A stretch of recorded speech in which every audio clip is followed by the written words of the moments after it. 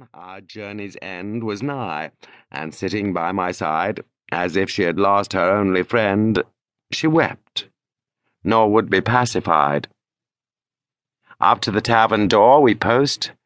Of Alice and her grief I told, and I gave money to the host to buy a new cloak for the old. And let it be of Duffield grey, as warm a cloak as man can sell. Proud creature was she the next day, the little orphan, Alice fell. Lucy Gray, or Solitude. Oft I had heard of Lucy Gray, and when I crossed the wild, I chanced to see at break of day the solitary child. No mate, no comrade, Lucy knew. She dwelt on a wide moor, the sweetest thing that ever grew beside a human door. You yet may spy the fawn at play, the hare upon the green, but the sweet face of Lucy Gray will never more be seen. Tonight will be a stormy night, you to the town must go, and take a lantern, child, to light your mother through the snow. That, father, will I gladly do. 'Tis scarcely afternoon, the minster clock has just struck 2, and yonder is the moon. At this the father raised his hook, and snapped a faggot band. He plied his work, and Lucy took the lantern in her hand. Not blither is the mountain row. With many a wanton stroke, her feet disperse the powdery snow that rises up like smoke. The storm came on before its time. She wandered up and down, and many a hill did Lucy climb, but never reached the town. The wretched parents all that night went shouting far and wide, but there was neither sound nor sight to serve them for a guide. At daybreak on a hill they stood that overlooked the moor, and thence they saw the bridge of wood a furlong from their door.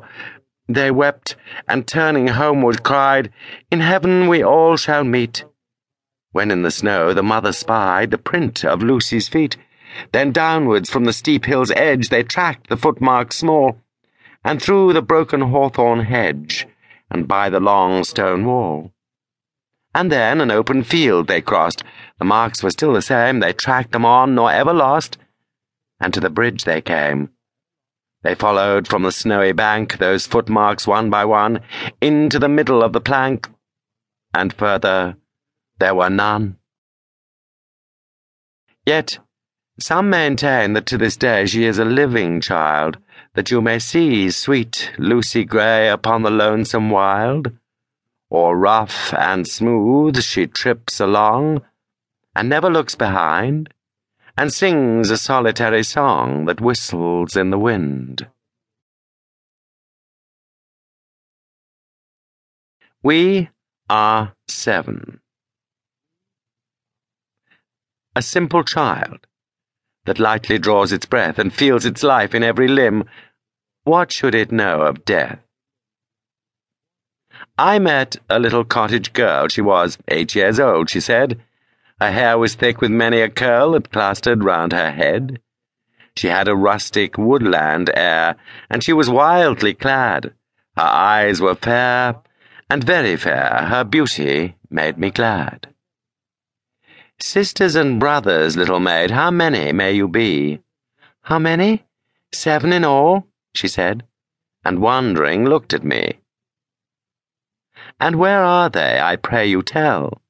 She answered, 7 are we, and 2 of us at Conway dwell, and 2 are gone to sea. 2 of us in the churchyard lie, my sister and my brother, and in the churchyard cottage I dwell near them with my mother. You say that 2 at Conway dwell, and 2 are gone to sea, yet ye are 7, I pray you tell, sweet maid, how this may be." Then did the little maid reply, 7 boys and girls are we, 2 of us in the churchyard lie, beneath the churchyard tree. You run about, my little maid, your limbs they are alive. If 2 are in the churchyard laid, then ye are only 5. "Their graves are green, they may be seen," the little maid replied. 12